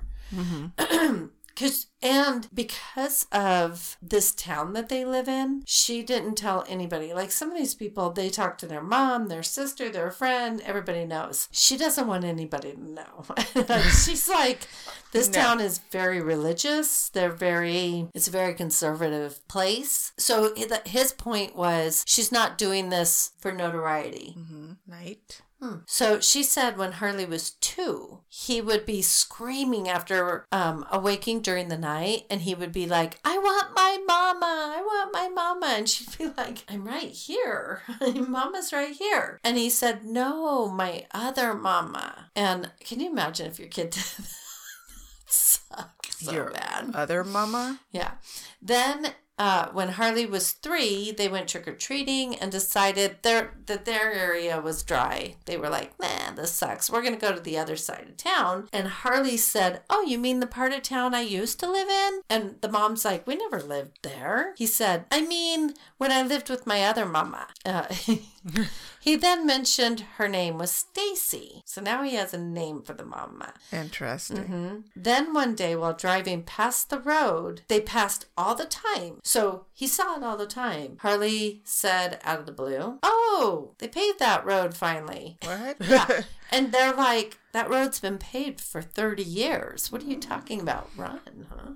He said many other things, like spoke of a tree that his brother pushed him out of, but he didn't have a brother, and a trip to the mountains that his other mother took him on. He also had a birthmark that some believe is a reminder of where an injury from a previous life happened. He also told of his death at 15 or 17 in a car accident. So due to the town and family religious beliefs, like I already said, she didn't want all the hoopla. So the doctor tried to look up for evidence of a story. So he was only able to get through, he went to like research archives, and he was only able to get from 1992 and 1993 to see if there were like any auto accidents that involved a 15 to 16, 17-year-old. And he didn't find any. He'd find one or whatever, but it didn't have the mom's name as Stacy. So anyway, it doesn't sound like he was able to put a whole lot of effort into it. So I bet if he did put some effort into it, he would have found a match, because I don't think this kid was making shit up. Right. Okay, so now there's one that's a little more famous. Like, this one's been on stuff. This one is James Leininger. I don't know how to say his last name. Leininger. Anyway, James was born in 1998, and I'm pretty sure this one's been in books, and it's been in like probably 60-minute talk shows and stuff. Right.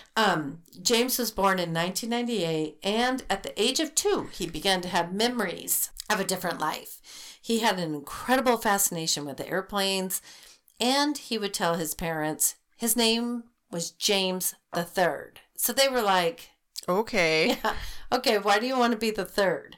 They didn't realize that he was actually talking about another James. He would say that he died in a plane crash while pointing to a photo. So I don't know where the photo came from, but he was pointing to a photo of Omajima. Omajima? Is that how you say it? Iwo Jima? Omajima. I can't say it right. Say it. Iwo Jima. Omajima. I can't. Anyway. Iwo Iwo. Jima. Yeah, that's not how they spell it, but yeah. Iwo Jima. IWO? No, maybe I spelled it wrong. I looked it up though.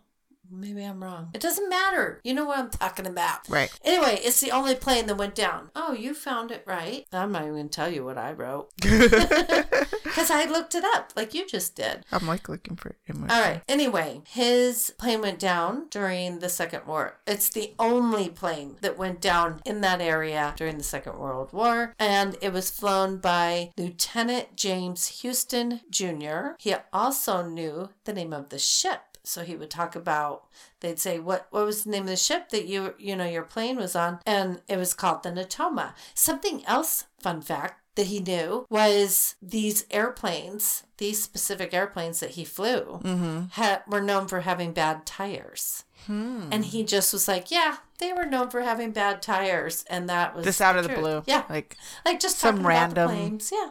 Just like he knows what he's talking about. In 1945, he was shot down. James' family, so the little boy James, his family tracked down some of the crew members of James the Third, who are now at this time old men, and they did confirm that all that the little boy was saying was 100% true. Like, how freaky is that? His family did end up taking him to a memorial site for James the Third, which there's a full documentary on this. You can watch it on YouTube. And they actually follow the family going to the ocean and taking flowers and meeting his family and meeting the men that he was with, the other airmen. Anyway, his family did end up doing that. And he met the sister of the lieutenant. So anyway, that was all really interesting. Yeah, that's super And it interesting. was like, he acted like, how weird would it be to have a little boy act like they're your brother and you're this old woman, like Right. very old woman. It's very interesting. But anyway, it's an interesting documentary. Just fun. Sounds like it. Okay. So I can keep going with these kinds of stories. Like, they're just one after another and they're very interesting, but you can actually go YouTube them or look them up on those shows I was telling you, because this one, this is like my favorite one. Let me take a drink of wine. Here, we got more. Okay, so this one is about a boy from Russia Okay. who can remember his life from Mars. Shut the fuck up. What? Nope. His name is Boriska, so Boris Kiperenovich. Oh. So And he's Boris from, Kipper. Yeah, Kippa. he's from Volgograd, Russia. Anyway, he was born in 1996, and his parents were amazed at the fact that he had just... Okay, so listen, I'm just going to say, when I first started listening to this, I'm like, not really that special. Because when Connor was born, my oldest, within hours of him being born, he's like lifting his head and looking around. And the nurses were like, he can already lift his head up. Like, that's amazing. And so, they're talking about that with this kid. Like, he was already lifting his head and looking around. I remember this old lady stopping me when I was walking Connor, and she said, that's a very special little baby you have. That's a special young man. And I'm like, oh, well, thank you. I think so. And she's like, no, he's very special. And I was like, okay. And she said, with his bright eyes and looking all around, he's always going to be very inquisitive.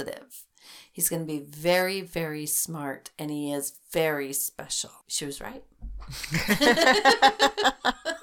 He is very inquisitive to this day.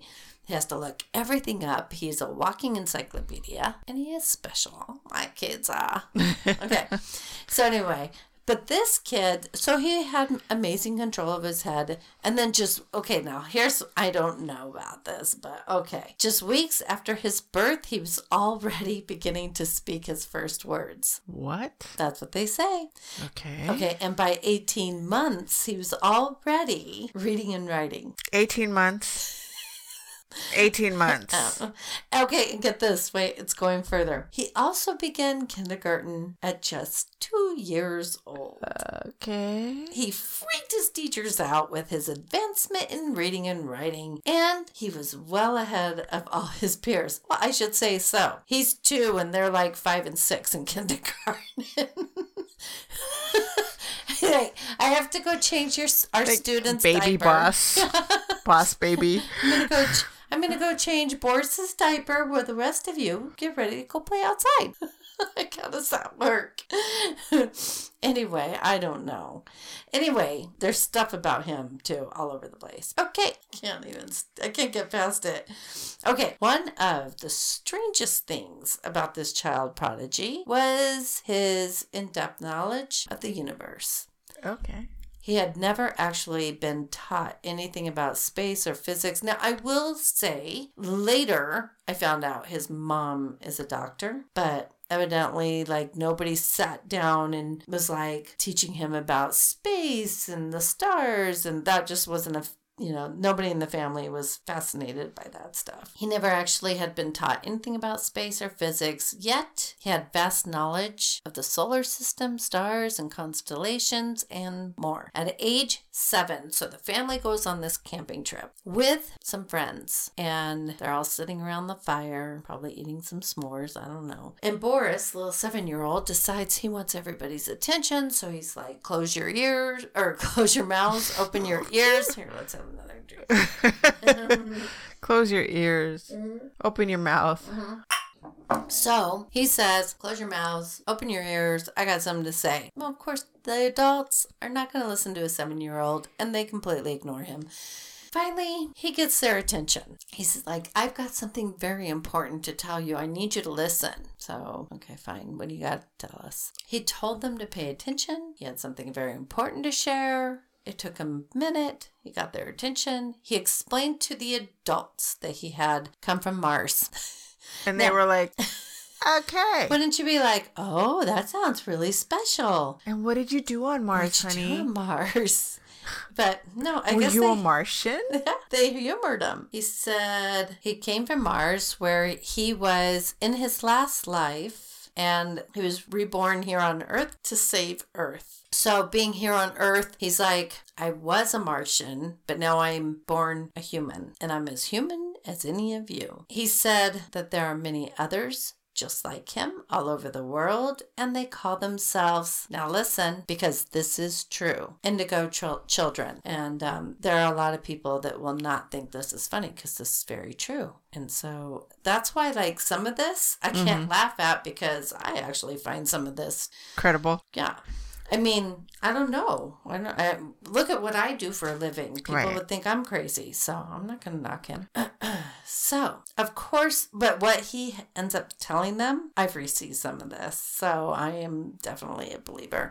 Of course, this was a surprise to all, and I can only assume came with some humor, as they probably felt that they were humoring the tall tale of a 7-year-old boy. However, his claims were very detailed, and after a while began to travel outside the family and friends, and obviously critics from around the world, from all around, like scientists and media, all started to put in their own things. So saying, stick in there. Okay. Mm-hmm.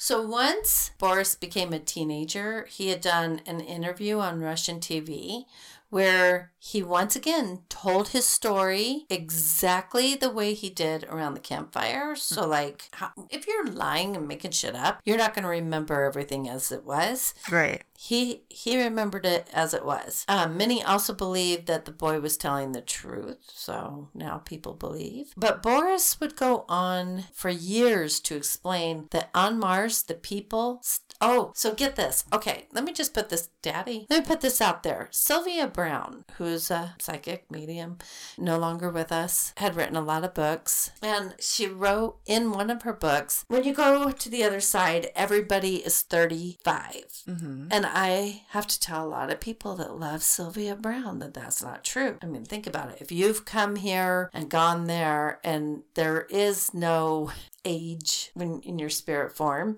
I mean, okay, if you want to put an age on it, you could be 560 something years old, 5,000 and something years old. You're just there. We're not in that form. But when I just read this, perhaps she was getting her messages confused. And because people on Mars, and maybe she was dealing with some indigo information. Mm-hmm. And people on Mars stop aging at age 35. Mm-hmm. They continue living. They stop aging. The age progression just stops. Mm-hmm.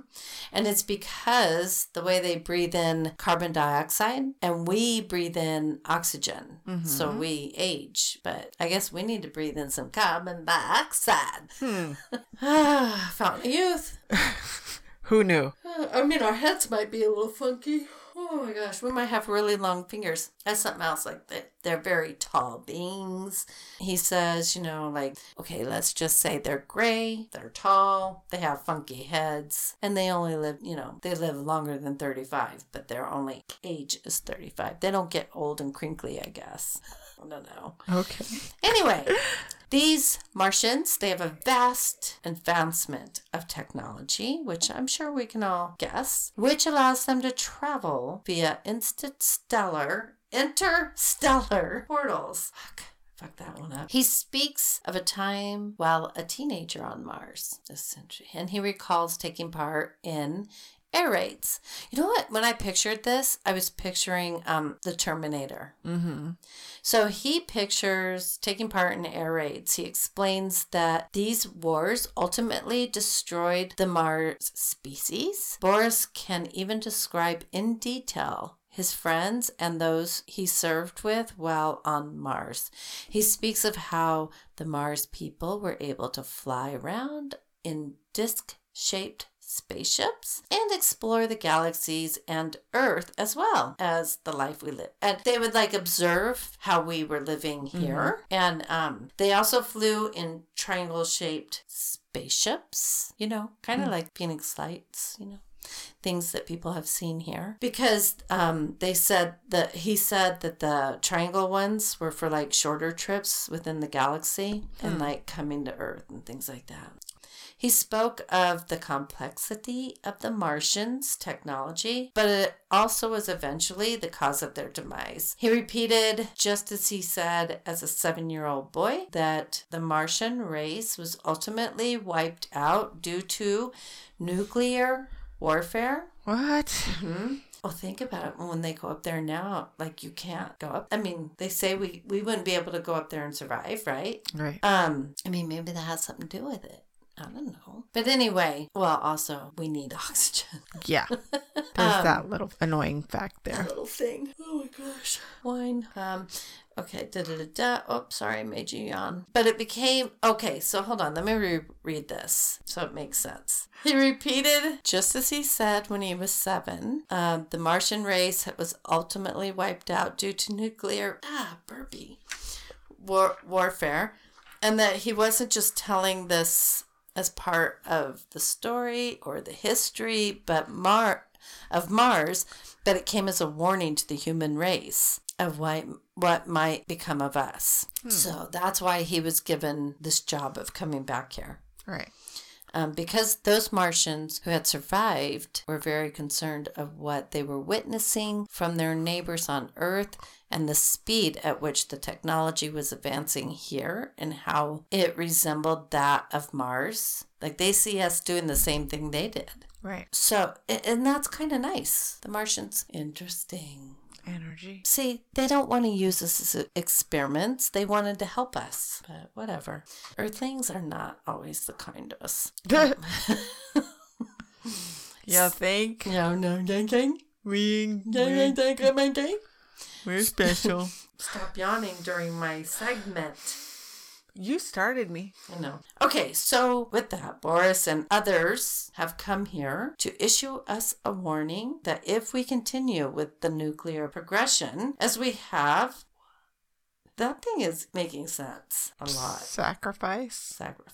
If we continue with the nuclear progression as we have, we too will suffer the same fate as those on Mars. Although Boris is concerned that the warning, all of them are concerned that it may be too late or fall on deaf ears because the world has become under control of world leaders who are hungry for power and dictators. This fart it's almost like a salad dressing mixed with some power. What do you taste? I'm going to start like it's a fine wine mixed with some Italian dressing and sour milk.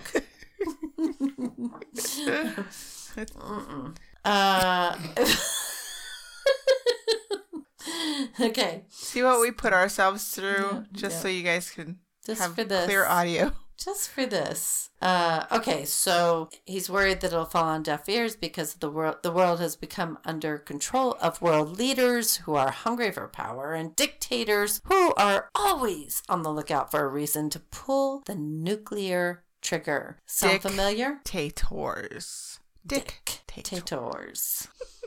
Yes. Sounds like somebody we all know. And a few friends. There's in a other few friends countries. out there. Yeah. I mean, trust me. There's a few of them. There's a few. One, Boris might know one. Yeah, Boris. He does however, claim that there's a glimmer of hope and we can turn things around before we have a doomsday. It all lands in the hands of the great Sphinx of Giza. Would you have guessed that? Huh? The Sphinx. That's the... In Egypt? Yeah, I know where it's at, but what does it have to do with Oh, I'm going Mars? to tell you. That translates to, did you know the translation is the father of dread or the terrifying one in Arabic? That's what Sphinx means. Really? Yeah, which is kind of interesting because we must... Do you ever watch Ancient Aliens? Mm-hmm. They cover a lot of that. Right. But anyway, he says we must open the Sphinx. It can be opened somewhere behind the ear, although he does not know exactly where or how to open it. So while believing things are the ramblings of a highly imaginative kid. Where's Tomb Raider when you need her? Imaginative kid. Yeah. Mm-hmm. Scientists have actually done some investigation on their own, and it does add credibility to Boris. He's not full of shit. Dum dum dum. Who's Austin? Or do we need to go to Austin? Anna's son, Austin. Austin. In 2017, experts began trying to find a way into the Sphinx using tools that had not been used before at their disposal.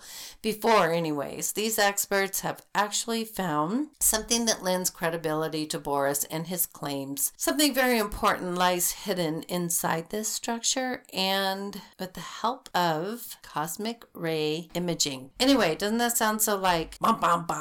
Cosmic ray imaging in the Sphinx. Anyway, the scientists researched up your Sphinx with a CRI.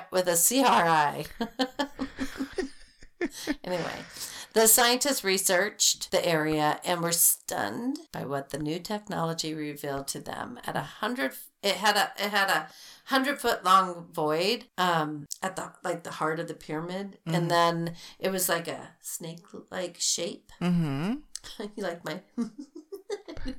I was doing that when I wrote it too. This is in the Sphinx. It's like I think they had to go down through the Sphinx to the pyramid. It's like all connected somehow. So when they were talking about it, they were talking about using the tools through the Sphinx, but then they started calling it a pyramid. So, which aren't they two different things? There's a pyramid and a Sphinx. Right.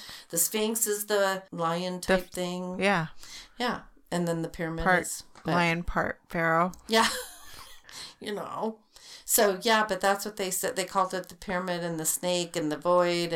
But I think that they were actually in the Sphinx when they did this because they had to go. The whole ear thing had something to do with it. So I don't know. I was just listening. You can actually see this. I actually wrote down. I put it on here where you could watch this guy talk about it and show pictures and stuff. Anyway, it was located just above the Grand Gallery, the snake-like void, and right in the middle of, again, he says pyramid, but I don't think so. I think it's the Sphinx area. Unless you can connect them. Well, this is something new that's been discovered. No one can tell if something was actually in there or what the purpose of it was. But nothing during that time was created without a reason, which is true. And also, if you watch Ancient Aliens, if you think about it, how did they even have tools to make a lot of that stuff? That's a big question mark. Did they have alien help? And a lot of their drawings, like if they talk about star seeds, it's aliens. Right. So I believe it. I used to not. Interesting. But I know I probably sound crazy, but and there was a time like I've heard people talk, I'm like, oh my God, blah, blah, blah. But you guys, I've been doing this and I'm learning things and you start to become more open to the possibilities. Right. That's all I'm going to say. I'm not going to say like I'm 100% in there. You're just open to the If you believe that your grandmother is still here, but you don't see her, you believe that there's an energy called God, right. Then why is this so impossible to believe? There's so many other planets out there. Why wouldn't you think that there's other life? Basically, Boris said something about the Sphinx. He said that was the key to our... He was saying that, yes, there is a way to rescue us, basically, and it's something to do with this opening the Sphinx, and it has to do with a spot behind the ear. He doesn't know. He doesn't know all the information, which I think it was, if he was full of shit, he'd be like making stuff up. But anyway, okay, so they got into the Sphinx. They found things that they've never found. Listen, people have been checking that shit out for a gazillion years. So for them to find something that they've never saw before, that's amazing. Okay, so... But what did they find? The snake void thing. But just the void? There was no object? The void is an actual... It's located just above the Grand Gallery and right in the middle of the pyramid. Well, this is something new that's been discovered. No one could tell if something was actually in there or what the purpose of it was. But nothing during that time was created without a reason. So just another piece of the puzzle that the scientists are thinking have been, like something was stored there? Like they don't know. Is something supposed to go inside of it? Who knows? Nobody knows yet. We don't have all the pieces to the puzzle yet. Anyways, you can watch the video where I got this information on YouTube. It's called Creepy World. And if you do Creepy World, Russian boy claims he lived on Mars in a past life. You could just put past life Russian boy and it'll show up. And brought a warning about Earth's future. But come on, wasn't that different? Very different. I was so excited. I was so excited because, one, past life stuff just fell in my lap, and I just think that's really interesting. But I was like, okay, so all these stories are kind of like, I keep reading a bunch of these stories, and they're all very interesting. Right. They're cool. But then, when I found this guy. I think what's the most Mars. Interesting about him is maybe not the Mars stuff. I mean, although that is interesting, but the fact that he was talking at 2 weeks old. And he went to kindergarten at 2 years old. I mean, was this documented by physician or did they live on a mountain and this is all the mom? No. I mean, telling she's other a doctor. people. No, I'm assuming it's documented somehow because I mean, he's been on talk shows. Somebody has if it didn't happen, right? There'd be bullshit somewhere, right? So I'm gonna assume somebody's checked out this story. I just think not that he said he's from Mars or that because there's a lot of people. We're half alien. Who's Kelly? Half alien, half human, whatever. RH negative people, blah, blah, blah, the whole thing. That's not even a big deal. But the information that he had, the big surprise for me was going into the Sphinx and check this out. And even the information, I've never heard anybody say that there was life on Mars, period. Right. But then that there was a war on Mars. And hey, stupid humans, you're following in our footsteps. footsteps, and Right. we are sending people to you to warn you to not be that stupid, because we already fucked up one world. Right. Don't fuck up your own. I just find all of that fascinating, even if it's not true. Right. But because I cannot discount the crazy, I mean, I will discount real crazy, but I won't discount something that can be a possibility, even if it makes me sound crazy. I didn't write the story, I just read it. Right. And who am I to say it's not true? Right. That's like me telling you a dream you had last night that felt real, Right. didn't. Right. Who am I to say that to you? Right. So I just think this is, listen, we do a lot of I feel like the stories start to become kind of The same. too much, the same. And I was really excited that I found something different, but also something that people are always asking me about this stuff. And I think I found an entertaining way of describing it without, if you were sitting on my couch in my living room, I'd be going into a different kind of depth with it. And I'd have different views than what I'm sharing on here, I'm Right. sure. But because you and I have talked about stuff, which I'm not doing that with these people because not everybody sees things the way we see things. So you'd have to come see me. If you want this crazy. But anyway, I liked it. You I can't appreciate handle the it. crazy. Wouldn't this be a great sci-fi movie? It sounds like a sci-fi movie. It sounds like Terminator versus, I don't know. Or World Weekly. Where you're walking through the grocery store. Yeah. One of the two. Yeah. The Inquirer. The Inquirer. Oh my God. That's hilarious. I don't know. I thought it was entertaining. Alexa. Barrel? Huh. Why don't you tell me who's made that? Makes my cat go, "Wow," and then that little, that's what it sounds like. Yeah. Yeah. In her camera today, she was listening and it made a whispering noise. Well, my cat, it's like she was being taunted. You know what? We're going to put some of the more freaky ones, we're going to put the audio on for you guys. It's going to be a surprise. Anyway. Alrighty, guys. Well, I think that about does it for today. Hey, we're looking at the clock. It's like 11:30. I'm tired. Yeah, we're this. This? We're this. We're this. That's what the Ghost app says. It says this. That wine? Thank you guys for listening. That wine is delicious. It is so good. I enjoyed it. I would not mind having another bottle of this right now. We'll have to get it again. That would be #Josh. I'm going to say, I'm not mad at the girl that did the shopping for me at Fry's today because there was another one that I picked out and she replaced it with this one. Yeah. And I was like, it better be a good wine, whatever she replaced it with. It was. So we just did free advertising for them. For Josh or for Fry's? For Josh. For Josh Wine. We've been bragging about it long enough. Yeah, it's yummy. Which one is this? Correct. Correct. We are correct. What is this? Cabernet Sauvignon. Sauvignon. All right. Now we are done. Those are two interesting stories. Yes. Well, I'm Alma. I'm Carly. Thanks for listening. Have a good night. Good night.